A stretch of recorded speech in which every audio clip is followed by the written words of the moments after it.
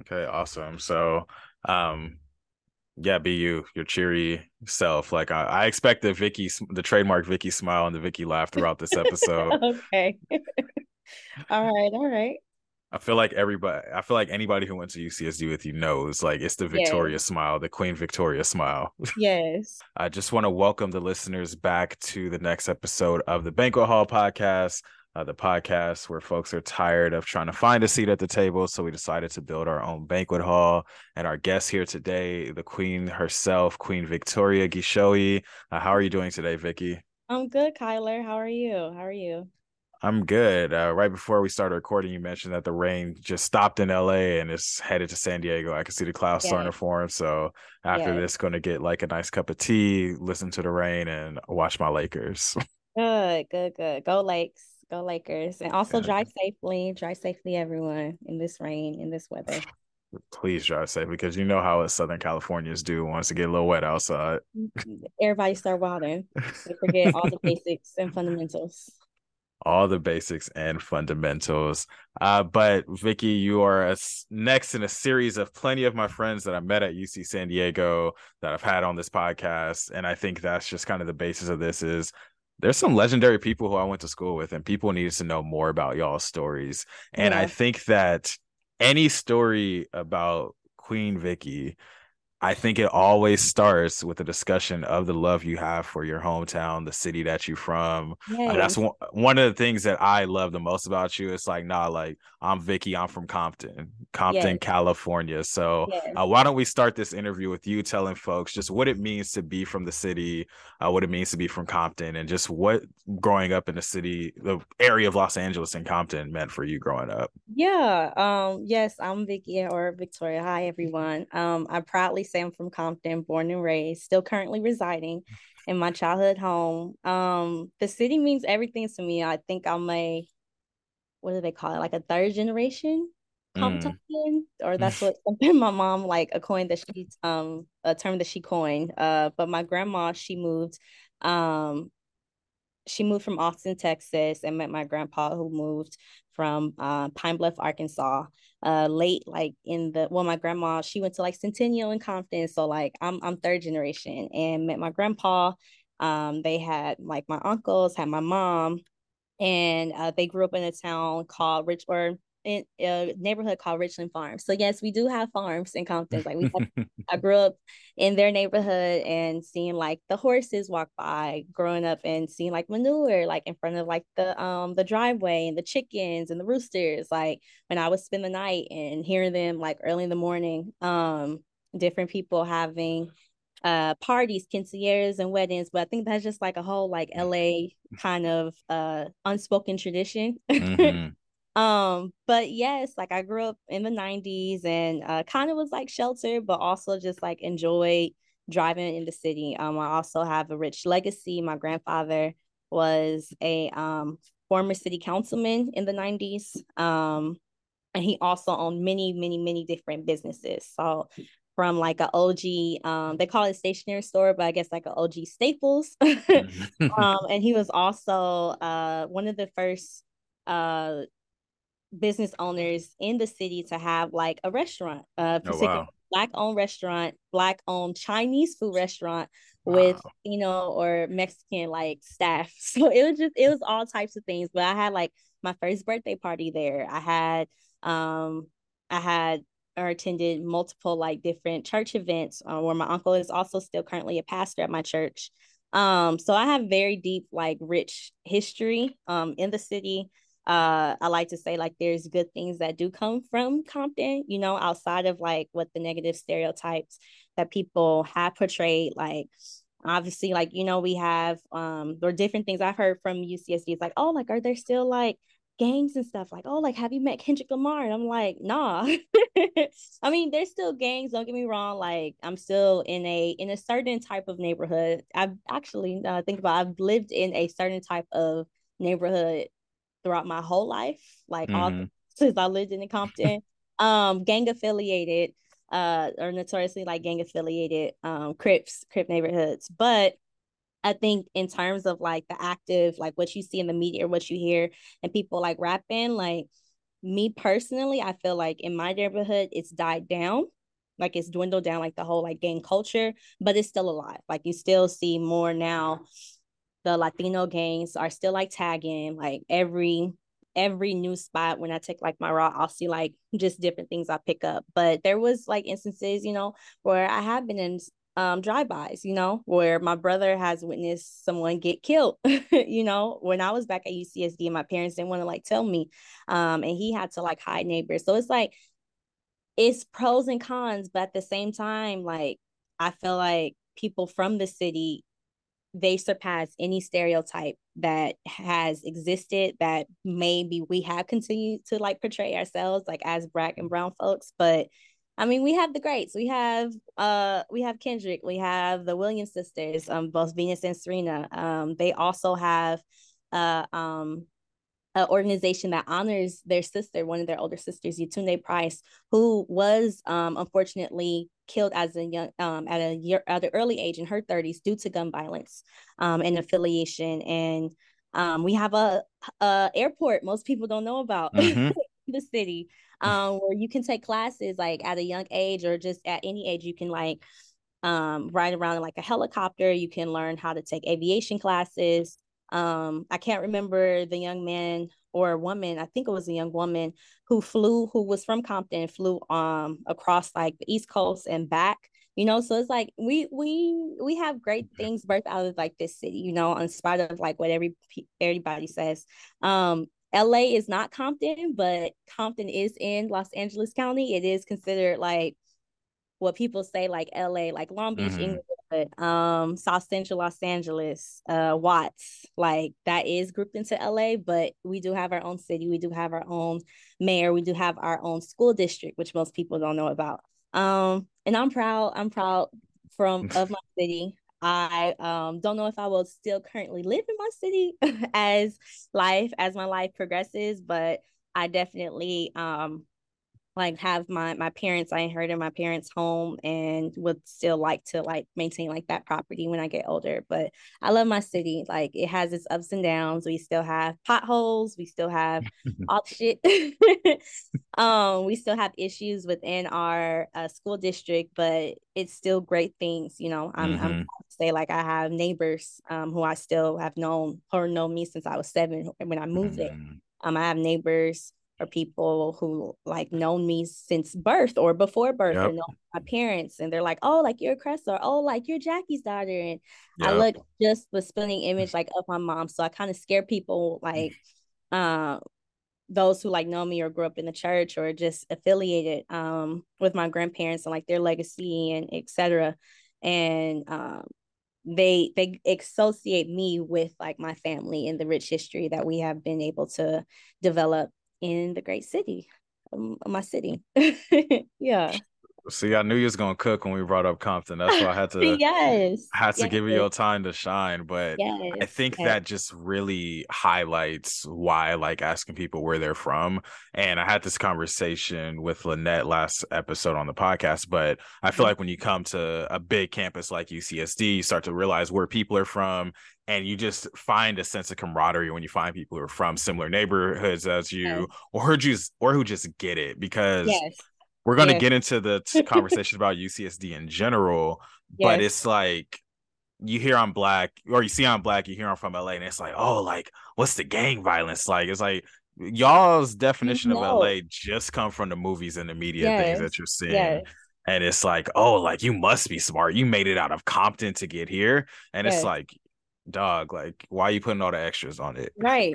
Right. Right. And even so, like I think that was one of the main reasons why I chose out of I don't know, out of me having like a little rebel in me, why I chose to go to UCSD. I had the opportunity to go to Xavier in Louisiana, the Xavier University in New Orleans. I had the opportunity, I think at the time to go, I had like a full right to go to Tuskegee. My ignorant like mine at the time, 17. And I was like, I don't have anybody like in the South. Like I just Yeah. everybody's either in Kenya, in Buena Park, or in the city. So and I chose UCSD. That was the only UC that I got accepted into. But after attending what is it, the overnight program, and Mm-hmm. hearing about what happened, the incidences that happened in winter 2010, and just like the negative stereotype that was portrayed in my city. I'm just like, nah, like I'm gonna go just to prove everybody wrong. Like just to prove everybody wrong, which was probably at the time, now that I think about it, I'm like, it should have been more than just me proving it wrong. But I think once I fell in love, like with the campus, obviously the beach, the different pluses, bonuses of attending like as a student. Sometimes I regret not like going to the beach as often, but I think the community that at the time I gravitated towards, that was the reason why I chose UCSD. And still, to prove people like, yes, we do have smart Yeah. people in Compton. Yes, we do have like the rappers. We have our athletes, DeMar DeRozan and Mm-hmm. I want to say Tayshaun Price, I think, if I'm not mistaken, Kyler, but just other athletes, and dismantling all the stereotypes that have been put in the city. But you do have like your people who are like, oh yeah, like what part of like LA are you from? At least my experiences. Yeah, what part of LA are you from? I say, okay, I'm from Compton. Like, what part are you from? Oh, I'm from like Pomona. I'm from Whittier. I'm from Valley. I'm like, Yeah, it's like I see what you're going for, but we don't have yes, that's it's not not the the experience I'm same. looking for. It's not this, at least people who know, like who grew up in the cities that I mentioned before, like your Long Beaches, your Inglewood, South Central Los Angeles, South Central LA. It's not like, oh, South LA. It's like, no, like from South Central, Watts, etc. And I think we all have had collective experiences up in our childhood, even though may have been the first time that we all met, but we all kind of grew up similar in LA. If you do know LA culture, like there's a Instagram, and I'm probably butchering it, the name, but it's like I think SRB in LA or Yeah, SBR in something like LA, that. something like that. And going through like the timelines whenever the page was launched, and I'm seeing like a bunch of my friends from church, from Mm-hmm. UCSD, like yourself, my brother, like I'll send him stuff, and he's currently going to Langston University in Oklahoma, the only HBC in Oklahoma, but he still like knows the experiences that we Yeah. had growing up, even though he also like later in his teenage years he moved to Highland Park, but like home is home, like Mm-hmm. from 14, from 0 to 14, like that was home. And um seeing the what is it called, seeing like the Converse or different shoes like hanging Mm-hmm. shoe lines, like people know what that is, and now like it's made into like a whole like hat, like a whole lids hat, like people know that's like LA culture, or people know like tacos, like LA Mm-hmm. tacos, versus like going to, I don't know, going to like the South or making like homemade, like nothing's like hidden except for like LA tacos. Talk that. Um, yes. So it's or just Southern California in general. Like I did have my good fair share of like good tacos in San Diego, but yes, LA.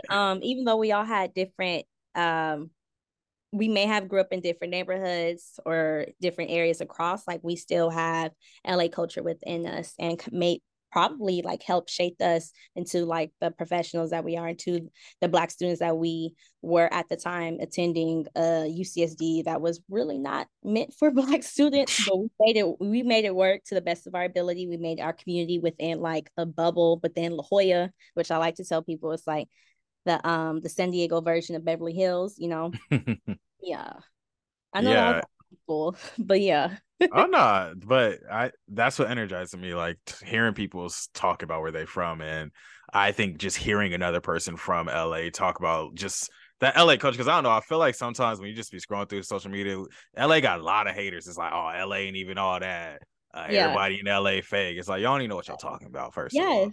Yes. Different transplants, they'll come in. And don't get me wrong, like I have my share. I still want to move out, but I know like I'm gonna come back with home. I know I want to be intentional in raising a family here, not necessarily in Compton, but like raising it in LA County, I'll say. But yeah, I definitely hear like that most recently, like in the pandemic, like it's been a lot of like LA hate. And I'm just like, okay, but why are you here? But Like, why why did are you come you here? Like, here? yeah, yeah, But one thing that you kind of touched on when you talked about like the neighborhoods that you grew up in, and just like the importance of neighbors, of community, uh, a lot of that those are a lot of intangible things. Like the fact that you can go to your neighborhood, your neighbor comes outside, is like, oh, like Vicky, how are you? Like somebody who Yeah. knows who you are. Like you Yes. said, they've seen you grow up. Like I feel like that's the type of community that's really uplifting to be around. And Yeah. you go juxtapose that to going to school in La Jolla, where it's a lot more isolating. You're in this college environment where there's not a lot of Black people and not a lot of people that look like you. And even some of the people that look like you aren't greeting you in the same neighborly Mm-hmm. way Yes. that Yes. you're used to. And Yes. so I'm just curious about like some of your finding community at UC San Diego and what that community meant for you. Like I'm thinking specifically about some of your involvement with BSU and then also the African Student Association. I know you Mm-hmm. talk about being Kenyan as a big part of your identity as well. So what does that community or what did that community look like for you at UCSD? Yeah, I would say I didn't heavily get involved in ASA until my second year, more so like third year and up, but for sure BSU, like I think like how I mentioned, the overnight program, I found my community. ASA I probably found spring semester 2012. Mm-hmm. But if it wasn't like for BSU, if it wasn't for the people who I made connections with, who I have like lifetime friendship and sisterhood with, I probably would have not came back sophomore year or even some of the other semesters, truth be told. I knew very on I wanted to be intentional about being involved like in BSU, but also like being involved in other organizations that I felt like was taking and would like still a part of like my identity, such as like some of the Christian organizations. At the time I was like involved in InterVarsity, and then I found like a Mm-hmm. church home with CYUAG, and they are a Christian organization, a part of Grace Covenant Church in San Diego, near like the Lincoln Heights area. And I felt like everybody, even like my roommates, now that I think about it, like my roommates like, oh, like Vicky, you're not going to BSU, or like, oh, like can I come? Like, is it racist for me to want to come? And I'm like a white person, or I'm like a Latina, and I'm like, oh no, like you can come, like it's all welcome, but just know like some of the conversations they are going to be intentionally around Black students, you know, around Black people, around Black lives, especially the advocacy that has came up with regards to the police brutality that was being acted upon not only on campus but obviously nationwide. Um, and yeah, I feel like some of the friendships that I met and the community I gained, I was very intentional about. I was very proud of. At times, it was like a family. Sometimes, like you Mm-hmm. get frustrated. Sometimes you get angry, especially like in leadership. And I know, like we were in leadership together. But it's like back home. Like I get in arguments, like with at the time with my mom and with my dad, with my cousins. But I know, like I always have a place to come back home to, and I felt like I had that home with BSU, and even with ASA, like I do identify as a Black woman, as a Kenyan woman. My father was Kenyan, hence my last name. Kenya, excuse me, is a country in East Africa. Also where Obama's father, former President Barack Obama, where his father was from. And even though I my I grew up speaking like the language that my father spoke, Swahili, and then our tribal language or dialect language, Kikuyu. I was very fluent as a child. Life, you know, life happens. I forget Yeah.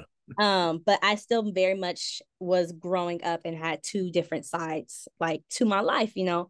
And I was grateful of the fact that like I was able to be surrounded by my Black friends, by my African friends. And sometimes those friendships, especially with UCSD at the time when I came in, it was 1.2%. Oh yeah, both of those communities are going to intersect heavily, you know. And not saying that some of the other communities like Mecha or like the Filipino organization, like that we also didn't intersect. I definitely have similar uh experiences growing up in Compton with some of my Latina friends or Latinx friends, or those who do identify like as Mexican, El Salvadorian, Guatemalan. That's my friends who grew up back home, and they were very intentional, very intentional in telling you like, I'm not Mexican, I'm El Salvadorian. I'm not Mexican, I'm Honduran, and respecting that, you know, like respecting that. Um, but yeah, community, it was necessary for me, and I'm pretty sure necessary for you too as well, Kyler, and some of our other colleagues back at UCSD. Colleagues, we're such adults now. The homies, gang. That's what we used to say, like gang, and finding, I think for me it was very difficult um finding professors, which I think was just a lack to UCSD, trying to hire like more intentional Black faculty and staff. It did come, like those mentors did come later down the line, but as a freshman, barely had Black professors. I think the first year I had a Black professor was what was that class? And it was like one unit, gospel choir with Mm, Evan Anderson. And that was the mm-hmm. first one. I'm just like, oh my gosh, like I'm at home. But even with that class, it was like I'm the only Black student, Black female student. We're singing all these gospel songs that I grew up knowing in my Baptist church back in Compton. And I have um all of my fellow like peers and students in the class who are identifying in other races, whether they're Vietnamese, Korean, and they're like, how do you know this song? Or how do you know this? Or, oh, like, I think you should sing it like this. And I'm just like, okay, like, I'm gonna just listen politely. Like, you got it. Like, you have the formal training. You're here for Wait, theater, wait, wait, wait, wait. etc. Yes, I had some instances, and Wait, people try to wait. correct me. I remember it was like one, No, hold on, Vicky, hold on. huh? I just need it to be very clear for the listeners. Are you telling me that in a gospel choir class taught by a Mm-hmm. Black man, Mm-hmm. you And I'm the had only Black student. Mm-hmm. and Mm-hmm. you had non-Black students saying not like that, like this? Yeah, like I'm grew up as a soprano. So from 5 years old to even coming back from UCSD, like I'm singing high, and I'm with other sopranos who have much more formal training. Um, in terms of like singing, probably had to audition in UCSD. And I'm like, okay, auditioning versus like growing up in the church, growing up knowing the songs. I don't need to have, except with the exception of like 2 songs out of the 6 songs that we learned and had to perform in the choir. I don't need lyrics. It's in my No, it's in the it's DNA. in the soul. And you're telling me how to sing it as a soprano versus what I've known for at the time 18 years of my life. That's Like, anti-Black as hell. okay. Like I was just like, okay. And I would unspoken UCSD and just Black like culture in general. Like when you see each other, you pass, you give the head nod. And those be certain instances where I would hear from the teacher and vice versa, where I'm like, okay, head nod, or oh, like he'll look at me, I'll look at him, or oh, like trying to help people sing their off note, their high pitch, low pitch, Ugh. all the things, Kyler, This all doesn't the feel things. right. Yes, but that was my first time, one of the first like experiences of microaggressions. Yeah, Many of course. UCSD. It's UCSD, and even other UCs. Don't get it twisted. It's like Yeah, of it's course. just 1 out of 9. But yes, that was one moment. I'm just like, right, like I let you got it. You got a big dog. Like you got it. You got it from And see, home. this is kind of the fundamental like problem with that Black students face in higher education, because I feel like you leave your neighborhood, your family, it's very cultural, it's very lift as we climb. You come into these academic spaces, and then people try to really theory you to death. And Yes, I love academics. I love a good theory. I think a lot of this is very valuable for these intellectual conversations. It yes. ain't no theory to what goes on in a Black Baptist church. It's It's all spirit. it's spirit, it's soul, it's at times it's frustrating because you want to leave and Yeah. your mom is talking to Yeah. other attendees. It's the different types of um spiritual things that happen, such as like people they'll falling out, they're catching the Holy Ghost. It's being on the usher board. It's funny moments when you hear like a deacon sing off key. Like it's different things. You get in trouble for passing notes. Like those are all the things, at least, that I had embedded into the culture, and now coming to a much more formal space where I'm singing songs, and some of these songs were uplifting to people within our DNA, trying to make it through and That survive part. slavery in this country. And now you're telling me that I'm singing it wrong, and I'm just like, I'm singing it the way that I grew up, that my big mama, who was at the Yeah, time, go her, tell Big Mama that I'm singing like, it wrong. How about that? come on now, like, but okay, you got it, like, you got it. You When got I'm it. already, or they're looking at me like, oh, you don't need, I know this song, like, I know this song. If it's not this song, it's maybe a different rendition, because us Black folks, we like to little, jazz things up, you know. But yeah, there was like some of my other, I made like one or two friends within like the class or within those 10 weeks. But the other people, like in the soprano section, they were all like, look at me. I'm like, I don't need the lyrics. Like, I got it, sweetheart.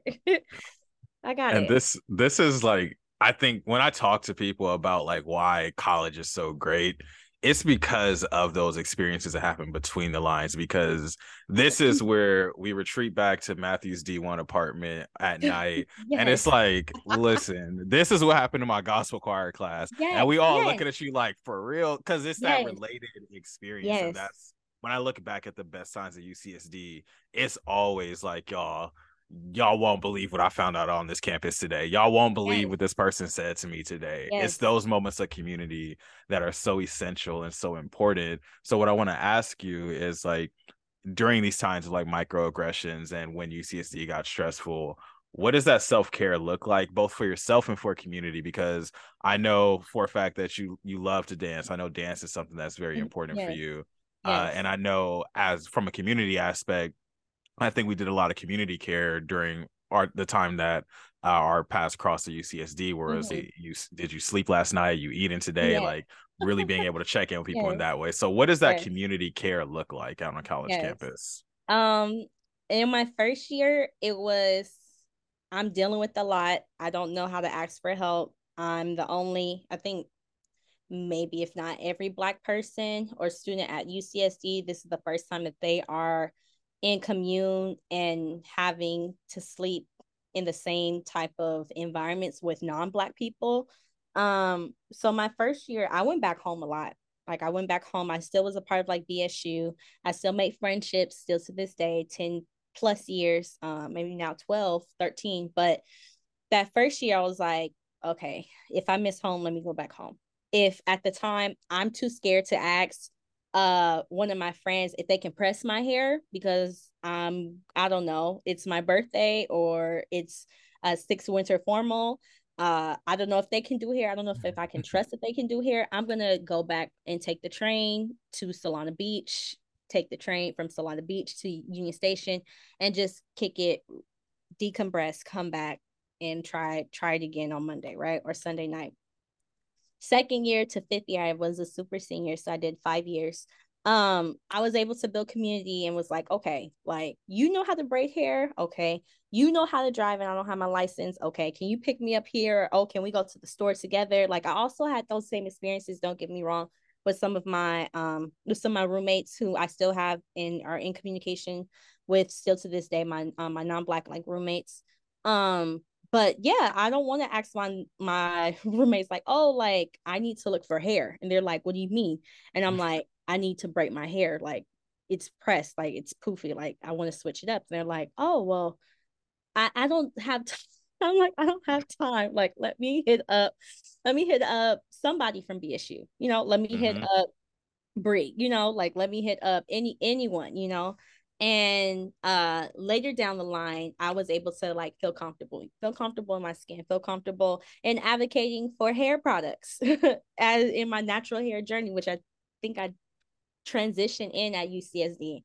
Times where I'm like, I want some soul food, and I can't even think about the restaurant still to this day. Like, I can't remember it, but they were like always the go-to caterer for UCSD events. Or Felix's. yes, Felix's, yes. And at one point, like, it closed, and I lost my mind because I'm like, I miss home cooking back home. I don't have enough money to drive or have the capacity because I'm tired. I want food, and that would be the time when we were like, okay, well, y'all hungry, let's go. Okay. Mm-hmm. Like, or we all going to the hair shop, to the to the beauty salon, let's all go together. Like, we're all going to a party, let's go together. Mm-hmm. Like, let's go together. And that was what I came across. Like, even the times, and it's funny, people still say like UCSD is socially dead. And I'm like, my experience was lit. I think probably too lit to the point I got an academic disqualification twice, but it's okay. Like, I still made it through UCSD, and I'm here today. I'm here today. But that was my outlet, dancing. So I joined like the it didn't exist at the time, but like the ASA dancing and Mm-hmm. different parties like off campus, making sure that we have rides going and making sure that we're all coming back to camp. Well, coming back home, but coming back to campus together. Like, I remember when you had your car, you were one of those people. Like, if we all going together, we're all leaving together. If I'm going together, we're all coming back to campus together. When I became an RA and y'all have no food, come to this event. We'll feed Mm-hmm. you. And even you holding, Kyler.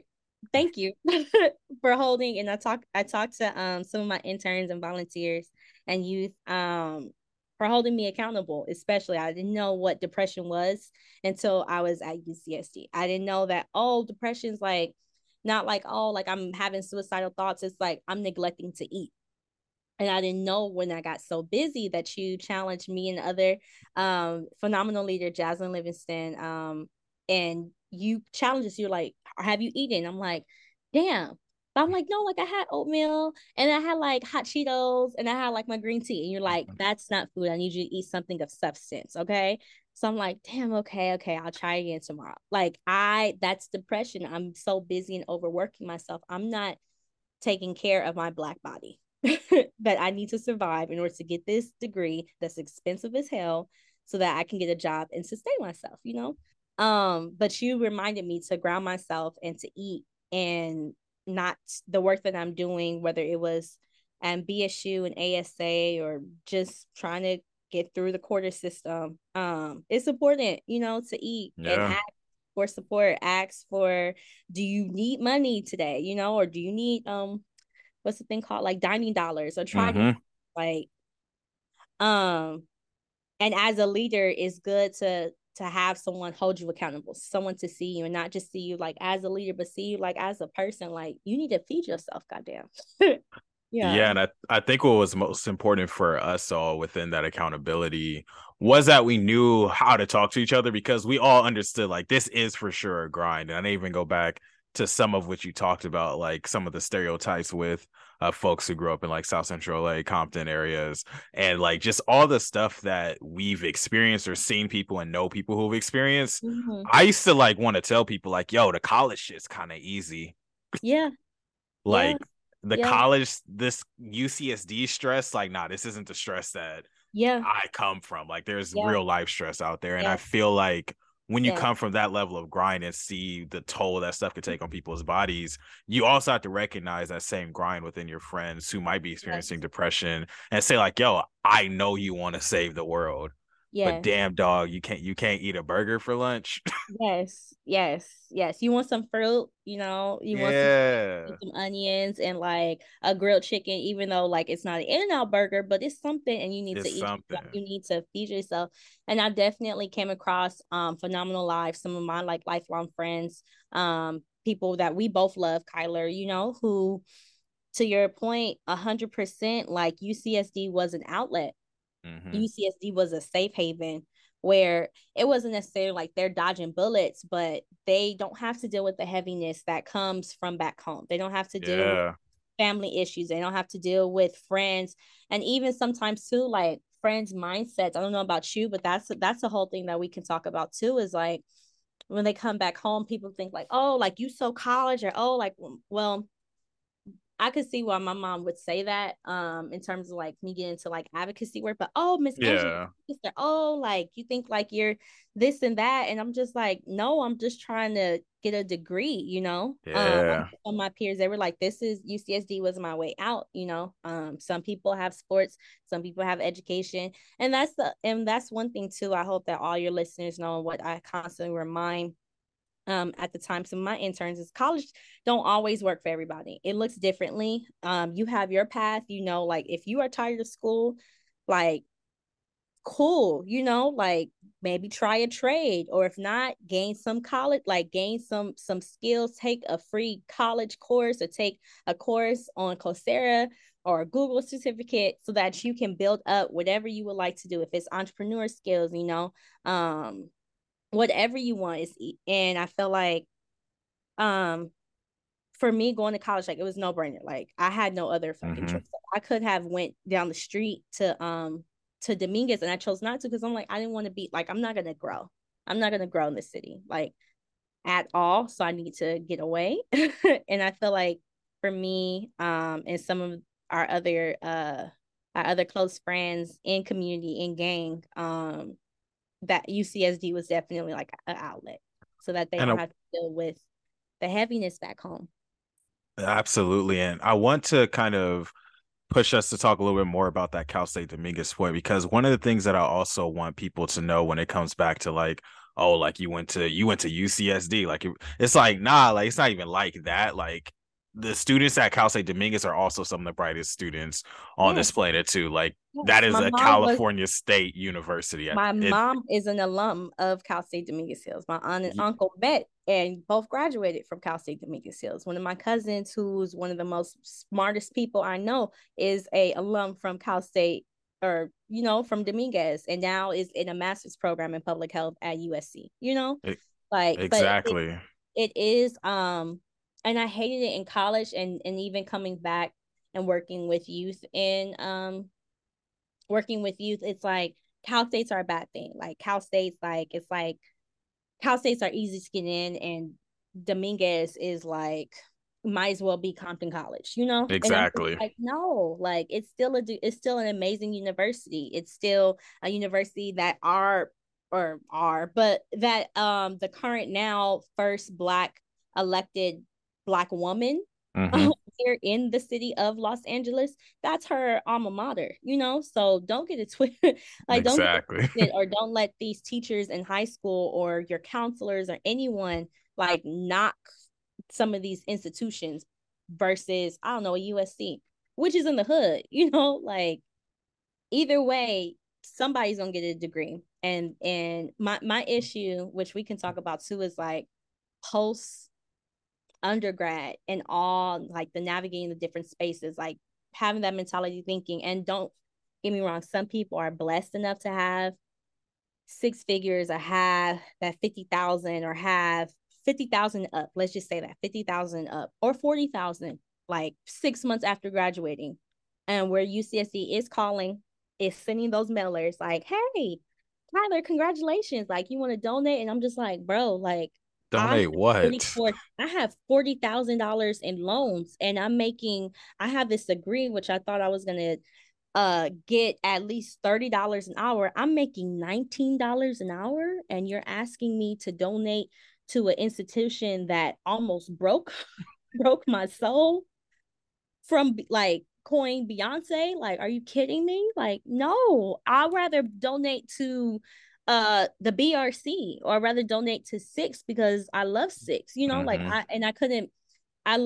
I later learned like you have to be selective in like donating to like the a Black alumni scholarship, or Yep. donating to college, or donating to certain departments. Like, if not, all of your money as a donor is going to go to the Generally. yeah, Yep. generally it's going to go to like this new amphitheater, which I'm like, I'm very impressed with UCSD. Like, I really wish we had some of these things, but I'm also still just grateful for my experience now. But I'm like, y'all have a whole amphitheater. Y'all have now Target, which I learned is in campus, is on campus. Yeah, they forget the amphitheater. They got Tarjay. Yeah, yeah, Kyler. Yeah. Y'all have That's a whole why grocery store. Like, y'all when have I like be talking Target. to students and I'm like, I hear you. I do the UCSD. I hear you. It sucks here. There's not a lot of black people, but y'all got 3 point plus % of black students and a Target. Y'all winning. And have a trolley. When I was a freshman, what, Y'all got the all trolley. 2011, they were talking about, and we voted on when we wanted to have a trolley. I thought that this trolley was going to be built during my time at UCSD. Obviously, I've graduated now 7 years ago. 7 years, 6 years later, are you kidding me? I don't have to ask a friend or ask roommates to take me downtown or to go see What? a Padres game. I can literally take and get on campus and take a whole train that they were talking about and get there safely and get there back and use probably my student ID card. Yep. And I'm just like, are you kidding me? Like, this It's a is, wild thing. But and that's also in why San these Diego. stories that's also why these stories need to be told, because I feel like sometimes people like don't know exactly what these timelines look like. But when I talk to some students, like, no, like I was at the meeting. Yes, yes, yes. To plan, or I was at the meeting to plan, or some of my Yes. colleagues planned and implemented and sometimes overslept and missed classes to fight for Black housing, because of their experiences and other Black students' experiences, Black Caribbean, African experiences who didn't have Black housing. I am proud to say, like, when I left UCSD, at least that was one thing that was gonna like happen. Mm-hmm. That was implemented in in six, which I love. And just provide a great different experience than from what my peers and other students, what they face, the microaggressions, the intentional racism, sometimes over Mm-hmm. racism. It's a different ball game, but I'm not going to dismiss like some of the UCSD students what they're currently going through, Oh no, absolutely. That's why it's always like affirming what y'all are going through, because those are very real things. But it's just Mm-hmm. also fun to let them know, like, nah, like I guess more so the mess for me was like, nah, keep up the fight, because I saw the person who signed this in, like, Yes. just keep up the fight. And I want Yes. to kind of start to bring us towards some of what you've done post UCSD too, Mm-hmm. just because I think that just continues some of that community work and that community Okay. leadership. Yeah. But I realized that in that entire, I think we've been talking about UCSD for like 30 minutes already. I don't even know if you told the people, what did you study at UCSD, Miss Super Yeah. Senior? Yeah. So originally I entered UCSD as a human biology major. I wanted to become a pediatrician. Did like classes or did like different pipeline programs in high school. Um, and I just knew I wanted to be a pediatrician until I took those chemistry classes and I started getting F's and just students in general. It's okay if you have imposter syndrome, like even at 29, some of that comes up. But for me, going to a small school, a small charter school, four top four, and now getting my first F on campus, it shook me. Like it shook my whole world. Like, whoa, I've never got an F. I mean, in classes, like I mean, in different tests and stuff and quizzes, but like on report card, shook me. Mm-hmm. So ended up moving into a field of public health, and that kind of like changed my entire like perspective. I was like, whoa, like it seems like this is a new major. Having Mm-hmm. conversations with my parents, and I feel like it's okay. I tell students all the time, it's okay if you change your major. I've changed it. Most of my peers have, if they entered as OChem or in the sciences, you're probably going to change. And that's what college is supposed to. It's supposed to change like your mindset, expose you to different ideas and ideologies and different mindsets, cultures, etc. So when the public health major first started, it was a little wonky. I'm not gonna lie. Definitely had needed lots of improvement, and I'm glad to say, it did. But I had difficult professors, and was about to, like how I mentioned, get disqualified. So, I switched it to sociology. But when I said public health, my parents were like, "Whoa, like you're not gonna be a pediatrician, like you're not." Dr. Gishowi. And I'm just like, I can still enter the health field without and still help people and have my passion. And then be still like as a student, um, have conversations and understand like what that is. Like public health is understanding and realizing that there's an issue and a health disparity that exists within my city of Compton. I'm always gonna go back home where growing up I would see residents, I imagine, stand outside and wait in line to go inside this clinic. walking distance from a Jack in the Box and like a not King Taco, but like one of these taco shops. Mm-hmm. And it's Saturday, and I see that they're still have a long line. Come back home, clinic is shut down. I'm like, well, where are all these people going to go to? That's a health disparity to me. And or seeing like there's constantly in the hood, you know, in LA, there's a liquor store and there's a church on every corner, but Every there's single no one. Whole Foods, there's no Trader Joe's, there's no accessible. Now it's much more prevalent, but accessible farmers markets. Meanwhile, Mm-hmm. you see they have, I think it's every Tuesday, if I'm not mistaken, or The Wednesday. farmers market don't exist no more. That's one of the biggest UCSD That's a health scandals. disparity. That's a health disparity. That's a disparity in general because they brought in local like vendors, which Kyler, that broke my heart because I love the farmers market. But yes, that's an example of a health disparity and what I tried to explain to my family. End up graduating with sociology. Best experience I had was doing study abroad. Mm-hmm. If you do have the opportunity, students or anyone listening, and you have the opportunity not only to study abroad, but just to travel, to get Mm-hmm. outside of the four walls that exist or the four corners in LA or whatever, see that you are from, see it, experience the world. It's beautiful. It's beautiful. It's not, it can be scary at times, but it's very positive, and it's also good to notice different distinctions between different cities and between different cultures, and what you appreciate back home, you know, and uh what you find to be grateful, you know, about, especially if you are visiting countries. I wouldn't say developing or underdeveloped or third world countries, but just countries in general. You know, you always find something to be grateful for. Um, so yeah, so I got my master's in public health. Still made my way back to public health and applied in my last year and got accepted to a university in LA called Charles Drew University of Medicine and Science, named after Dr. Charles Drew, Charles R. Drew, who is the surgeon and kind of responsible for the reason why we have blood banking Mm-hmm. today.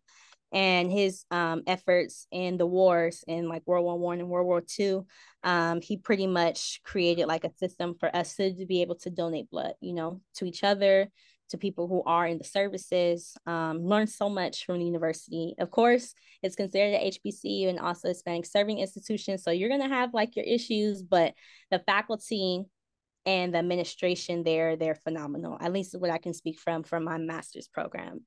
Best program.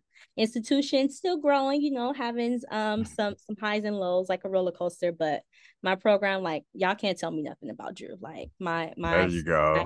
the curriculum, like it was amazing. I'm still happy to say like the impact that I had um, while there, and was able to make an impact for some of the interns I've interacted with. And now I have like one of my former interns who's currently in her first year at Drew, like full circle, full circle, Mm. full circle, who's also, her name is Amy Macias, who's also an alum of UC Santa Cruz. Yeah. But the work that I was able to do post UCSD was mainly in community health or community education. So I I did a lot. I did organizing, which went back to like, I don't think the experiences I've had at UCSD, if it wasn't for them, I wouldn't have been a great organizer. I wouldn't have been able Mm-hmm. to feel confidently enough to outreach and have conversations with elder Latina women, you know, because Mm-hmm. my experience growing up in LA, and also just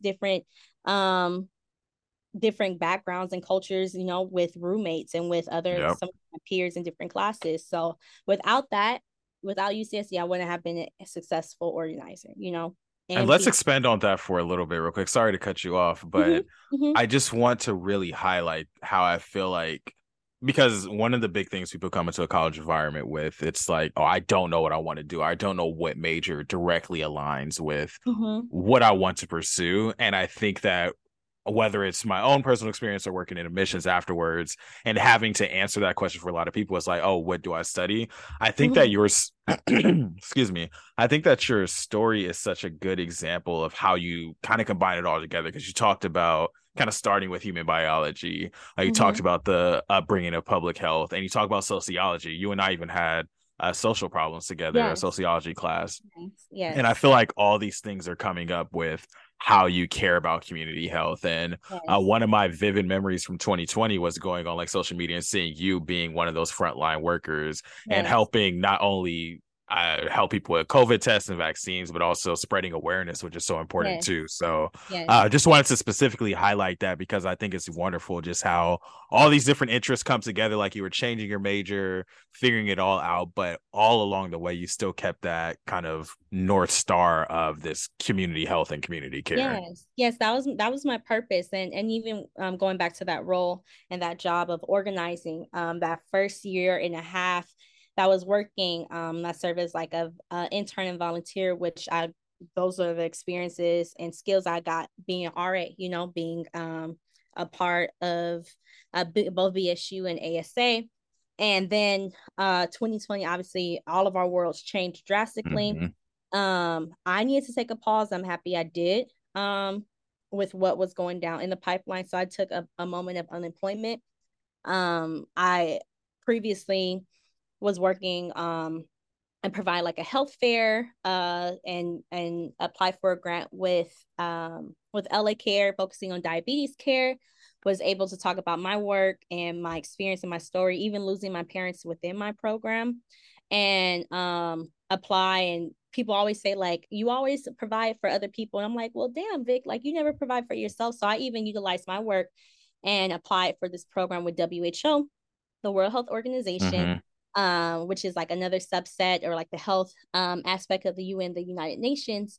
And I was able to talk about my work and apply for this program, this year-long cohort of phenomenal leaders under the age of 35. And I was blessed and fortunate enough to get selected. And I had imposter syndrome. I mean, I'm at this community event and I'm checking my email and I'm like, I see this Google form. They're asking this Google form for me to put like my flight and hotel information. I'm just like, well, what's this? What's going on? And I didn't realize I got selected. I threw in the trash. And I'm just like, please, y'all, go through y'all emails because you don't know what opportunities you're gonna miss out. But that shook me. So I got an opportunity, me and my other colleagues from around the world, doctors from UK and nurses in Malawi and people from Chile, from Indonesia, from Pakistan, from the UK, no, from Australia, etc. And here I am, Vicky from Compton. I'm just like, how am I here? How am I in Kazakhstan? First of all, let's talk about that. Which is a country underneath Russia, and all I know is Borat, which is an awful representation. Now that I I was look, about to say I wouldn't have been know where it was at if you didn't just awful say it. representation. And my family, I lost my parents at the time. My dad passed away earlier this year, so people are like, "Are you gonna go?" And I'm just like, I guess. They're like, is your where's your layover? They're like, in China. In China, you're black. Like, I was scared, but I was also, when I got there,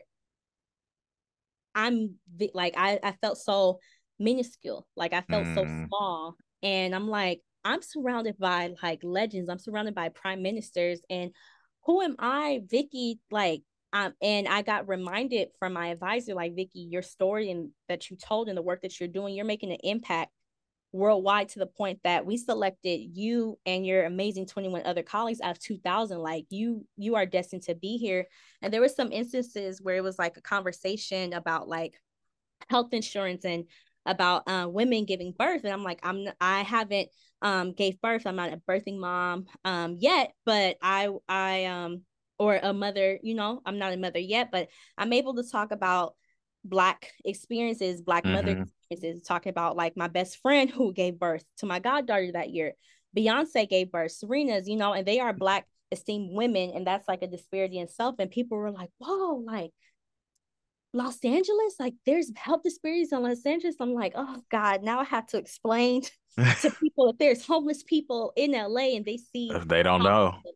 they don't know. Like, people are shocked every time they come, and I have to show them around like Skid Row. Like they're like, this is awful. I'm like, well, this is not what they're going to show you on media, you know? And constantly bringing it back home. Like, all the hashtags I did from the UN and everything, I do hashtag from Compton to whatever country it is, from Compton to Kazakhstan, from Compton to Geneva, Switzerland, you know, like letting people know this is where I'm from. This is the opportunity I had. I can't be the only one. So y'all must also continue to do the work so that we can put like Compton, we can put LA, we can put UCSD folks like on the map to the world and also bring their experiences back home to us, you know? But COVID shook my world. I no longer did organizing. I no longer did advocacy work. My role drastically changed from being unemployed, which I was my own doing because I didn't feel comfortable, to like, okay, it's now May. I guess I should go back to work. Shit's getting real. I know I can't just be sitting back at home and on Instagram and checking the verses. Like, I know I can also make an impact and do my part when I felt ready to. And I did, I think, after a month and a half. Plus, like, I wasn't making money. So bills need to Yeah. be paid. And unfortunately, bills never stopped for some people, like myself in COVID. So that was, you know, one way. And outside of losing my parents, wouldn't wish that upon anyone, wouldn't even wish that upon Trump. Those from May to November was the hardest times of my life. Because every day, like how you're saying, I had the face mask. I went to work 2 weeks after 2 weeks before my grandpa died, and he came from Kenya the same weekend that Kobe passed, and he grew up having, or not grew up, but he ended up developing diabetes when I was like in high school, and in his 90s, and he was put in a nursing home. The nursing home staff, the nursing home in general, like we had like different phone calls and conversations, and video chats and people visiting. Like my grandma also like wearing the mask and stuff. But a staff contracted COVID and passed it on to, which unfortunately spread to another patient, which spread to my grandpa. My grandpa died of both COVID and diabetes, which I like to tell people. So my work now impacted in so many levels and I didn't even realize it. So it's June. My grandpa, we're about to have his funeral. I'm grieving over him. And now we're finding out different verdicts and the world's in uproar. And especially if you're a Black person in that time, because you're not only facing COVID, a physical health issue, but you're also facing another physical issue, mental issue, emotional issue, because you're a Black person living in America and you're literally dying. You have your Ahmaud Arbery's, you have your Breonna Taylor's, and once George Floyd hit, so I'm battling my 2 weeks in back to work, a disease that killed my grandpa, 90 years old, of course, with the other underlying health conditions. And now I'm trying to help other Black and brown people throughout LA, but also still very fearful about the different police and different law enforcement that I'm gonna come across. Like even at the point when we were providing testing, which is what I did, we tested before I transitioned on, we tested over 900, between 900 and 1,200 people in that month. And like how you said, Kyler, like capacities and resources were limited. So people would hit me up like, Vicky, I see you have your mask, like I see all the wolves, like I see you're in the hot sun, like, but can I get an appointment? Can I have an appointment, Vicky? I'm about to go back to Kenya. They need a COVID test. I don't have time. Lake County doesn't have any. And I'm like, just come. Just text me. Now I have to let my supervisor at the time know this is the number that I have. Do you mind? They're like, yes. Because sometimes we'll have appointments as small as 5. We'll have appointments as high as 75. And we will not eat lunch until everyone's seen. Like we served water. At some point, I got dehydrated because the summer is like scorching heat, people catching attitudes. And I'm just like, damn, I don't feel like nothing if I'm bucking today. Like, I don't feel like getting like no arguments. I don't want to lose my job because y'all are patients and I understand, I feel you, but this is what the circumstance is. You're mad because like, and I'm just like, it was a lot. it was times where I had to help elderly patients who couldn't read, and navigating that and feeling comfortable enough to fill out paperwork, but also getting their consent.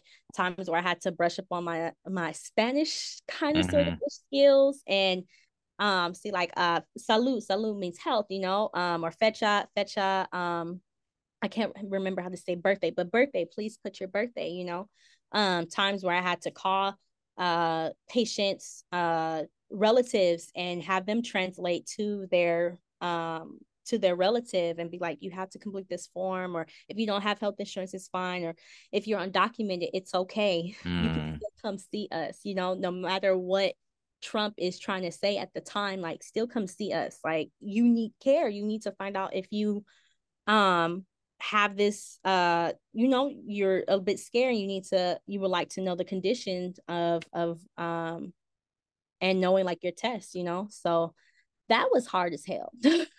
That was a trying time, but I knew for sure I had a purpose to give, and I did provide. And me and my team, like, we traveled and helped testing different TV sets and like in Panorama City, in Buena Park, port drivers in Long Beach, like at the San Pedro like ports, obviously Compton, like all over LA. We travel East LA, everywhere, West LA. Like, yeah, it was a trying time, but I'm grateful for the lives we were able to help. And Yeah. the anxiety, whether or not you are positive or negative, like, I just wanted to make sure that patients were well. I'm not a healthcare provider, like in terms of clinical, but non-clinical, yes, I can provide you water. Yes, we can try to put you in the shade. Yes, you can wait in your car if you don't feel comfortable enough. Like, yes, you can see us no matter what LA County says, like, come see us, like, or come see me, text me. You have an appointment. My word is bond. Like, you have an appointment. Yeah. Absolutely. I gotta just give you a moment to just pause and reflect on a lot of what you just said, because I think that you started with talking about the trip to Kazakhstan and how you're with all these different leaders and you're like, why are you here? But this is exactly why. Like, Yeah. I Yeah. think when you really take the time to reflect on just all that you were able to accomplish, because hell, if in my eyes, like, I wonder who the others are if they are as good as leader as you, like, because Yeah. that's the Yeah. importance of community. That's the importance of being able to help people share stories, because it's like, yeah, you did all of that while still battling some of the most traumatic stuff that has happened in your Battling life. grieving. Yeah, battling grieving at times, and even trying to help like my family. Like, okay, our grandpa got it. Let's get my grandma in. Or, at times where when the vaccine came out, and I was still hesitant. I'm in health. At the time a healthcare professional, I was still hesitant about getting the vaccine and helping provide that for my church. I helped conduct like the same things I was doing, help conduct and create different spreadsheets, create appointments. And I have a full-time job, create different appointments and provide translation. If I can't provide it, I'm gonna find somebody else who will. I'm gonna make sure I have coffee for LA County Department of Public Health mobile vaccination unit. And my uncle was like, do we have to? I'm like, no, you don't have to, but this is what I learned from plus months of doing mobile testing. Like, people, they fed us, and they gave us water. Times I got hit on, unfortunately, like it's all the things and all the things in healthcare. Oh my God. But yes, like providing good quality service. I think that's overall like the arching theme is like, I'm going to provide no matter what access. And if I have the opportunity to provide service, I'm going to provide service. If we're going to give water and we're going to have healthcare providers, let's provide water. Let's provide hospitality. Let's provide coffee from Starbucks, donuts, whatever we can so that y'all can serve our community in general. Yeah. Absolutely. And I think that is so important for folks who are listening to be able to hear all of that, because I think when we talk about the importance of frontline workers and those who are really at the front of the battle, like, of course, there are the doctors and the folks in the hospitals, but there are so many people who are risking their lives day in and day out, but also just making sure that people know that their lives matter and that people are able to get the answers that they deserve. So thank you for sharing all of that about healthcare. No In the problem. time that we have left, I wanted to make sure to at least give you a little bit of opportunity to talk about Black Girl Leadership Academy, Yes. which you are the co-founder of. I'll actually Yes. be interviewing Jazzy next week, so I'm excited to have her on the podcast to talk about BGLA a little bit. But Excellent. Black Girls Leadership Academy, founded by Black women leaders from various states and professional backgrounds, who all share a common goal to empower young Black girls and women. So, talk a little bit about just why you're involved with BGLA and just what Yeah. it means for that Black girl leadership to be at the core of what you're doing. Sure. So me and Jazzy, both phenomenal leaders, met at UCSD from Compton. She's from South Central. Like it just worked hand in hand. And at the time, she's still currently in the East Coast, but she was working with a civic organization, and I was in the healthcare field. And we noticed in the pandemic lots of different missing gaps with regards to Black people, specifically Black women and Black girls. So like our healthcares were affected. Black women, at least from my perspective, and in the health industry and public health industry, we're the frontline workers. You know, we're the nurses, we're the receptionists. You know, and we noticed lots of gaps. We noticed that that students were lacking resources. Students were going to like there was a picture, I'll never forget it. Uh a Latina student who was in a Taco Bell parking lot in Zoom. And I'm just like, that's a gap. Like, how do we let it get this far, you know? And I think a lot of my family members, they actually understood what public health was. They're like, oh, like this is what you're preparing for. I'm like, yes, this is what we talked about at UCSD and prevent it. And we're trying to prevent it. And now here we are in the midst of COVID. And now it's all these different social gaps from education to mental health to fair pay to providing resources for women seeking higher education or seeking resources in, you know, in their careers, you know. And we notice that oftentimes Black women provided so much mentorship, whether it was for majority for both of us, I can say informal. Like, baby, you need some money, okay, your mom and dad are not here, I'm gonna slide you in church, I'm gonna slide you some money, you know. And I found that some the women in my life, if it wasn't for them pouring into me and Jazzy at a young age, we would not be the phenomenal leaders that we were. So we noticed that in COVID and we wanted to make an impact. Like her being in the policy civic engagement side, me being the health side, Jazzy, let's get together. Like she's like, Vicky, like this is an issue. And I know that we can do something greater, even beyond LA. Like we can do something nationally, globally. And I was like, okay, Jazz, like, how are we gonna do this? So we decided to come up with like-minded women who also share the same goals and envision and providing a safe and secure, successful environment for Black girls and Black women to thrive here in the States. Even though home turf and home state is California.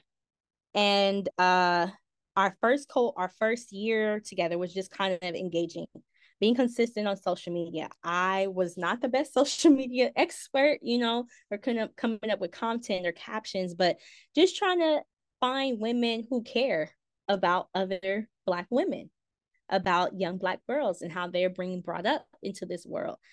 Thinking about my goddaughter, my cousins, etc., and making sure that they have a mentor to help them lead and come up. And whether it's not they are have an interest in marine biology or dance, if they have if they're an athlete or they would like to get their PhD, we wanted to be able to provide them the resources and network and provide them one-on-one support with another Black woman within that profession or within that background. And that's how we came up with Black Girls Leadership Academy. Our first cohort has been very successful.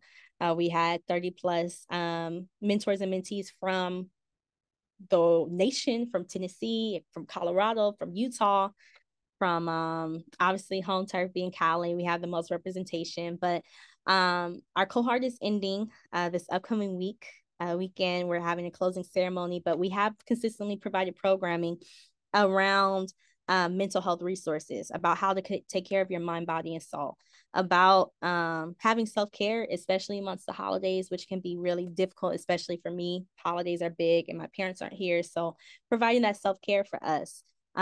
Whether or not you are 11 years old and barely getting allowance, you know, from your parents or guardians, or you are a student at UCSD or a student at Stanford, student at HBCU and you're trying to manage the different loans or different money that you are getting as a work study student. Like, how can you take care of better your finances? How can you budget at a young age? And these are things that should be taught in school, but they're not. So you have to learn them in community. Why not learn them from like another Black woman who has probably went through the same experiences as you, as a single mom, you know, etc.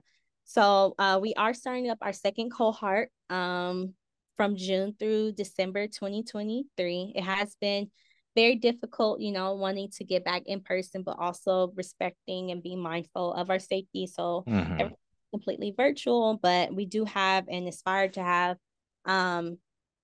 ongoing in-person chapters, you know, potentially. We would like to aspire to have and build up leaders culturally and have the different things like how I mentioned in Compton, like seeing the food deserts while we have grocery stores, lack of grocery stores and healthy foods, and we have liquor stores and churches, right? Or now dispensaries in Cali. And we would like to empower some of these young girls to pick up like an issue, see and notice like what's going on in your community and how you would like to like make an impact. So we do have like that leadership skills that we would like to be able to provide these young women to take autonomy and own that you are a leader in your community, whether you are a 13-year-old, whether you are a 21-year-old. And yeah, it's been a journey in leadership. But I am proud to say, like, as a co-founder, as a leader in our board, and even just having other women believe in our mission that we would like to create a better space for the next generation to come up under from under us. That's, I think, is what keeps me going. Me I don't know, keeps both me and Jazzy going. I can speak for her. And it's been an exciting journey. I know oftentimes we don't see Black women in leadership. I know I haven't. And I know, like, in different instances in my own personal journey and profession, like, what I see as a leader here is not what I ever want in this organization. What I see as a leader there is not what I ever want a Black girl to feel.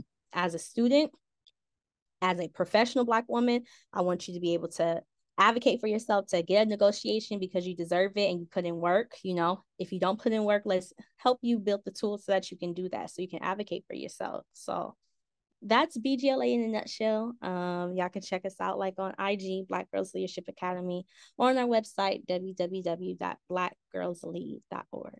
And yes, we would love to have you.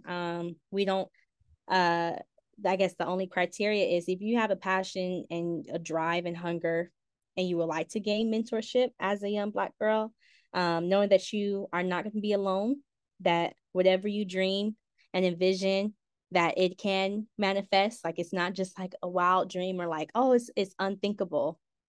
Like, it's possible, and we would like to help you generally. If you are a professional Black woman and would like to instill different gems and values and help another Black girl or Black young woman gain different insight and help them in their journey, this is the program for you.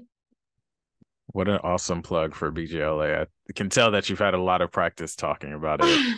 So many. Just two final questions for me, and then I'm going to go ahead and let you get out of here. The first one is, you mentioned the website and social media for anyone who might be interested in being a part of BGLA. My question is, if I'm someone listening to this podcast, like, let's imagine I'm some well-off person, I just happen to stumble across this podcast. How can I support BGLA, whether that's something financially or other ways that folks might be able to support? Yes, there's many different ways you can serve as a volunteer. We do have volunteer opportunities, for instance, going in person. We had volunteers who helped us, at least in LA, help us go to the Black College Expo, which took place late January, and we will start like having more in-person workshops. If you would like to be a sponsor and sponsor either a mentoring fee, which we will be able to provide in the future and start implementing. If you would like to sponsor a young lady in the future, if you would like to sponsor monetary funds, that's also very much so welcome. If you would like to give to our and be a consistent donor, we do also have that. So if you can click on donate, because we are pretty much doing on the ground grassroots work. We would like to be able to provide money to bring in full-time staff. We would like to be able to seek funding and seek sponsorship to provide potential merchandise, be able to collaborate with other amazing organizations like Sister Love, like Black Girls Who Code, etc. So if you are interested in providing donations ongoing and or sponsorships, you can once again go to our website or email us at admin@blackgirlslead.org and message myself, Victoria, Jazzlyn, Jazzalyn, or Nancy. Awesome. And then last but not least, just kind of an open-ended question. What is one thing or what are some things that you hope that people take away from this episode of the Banquet Hall?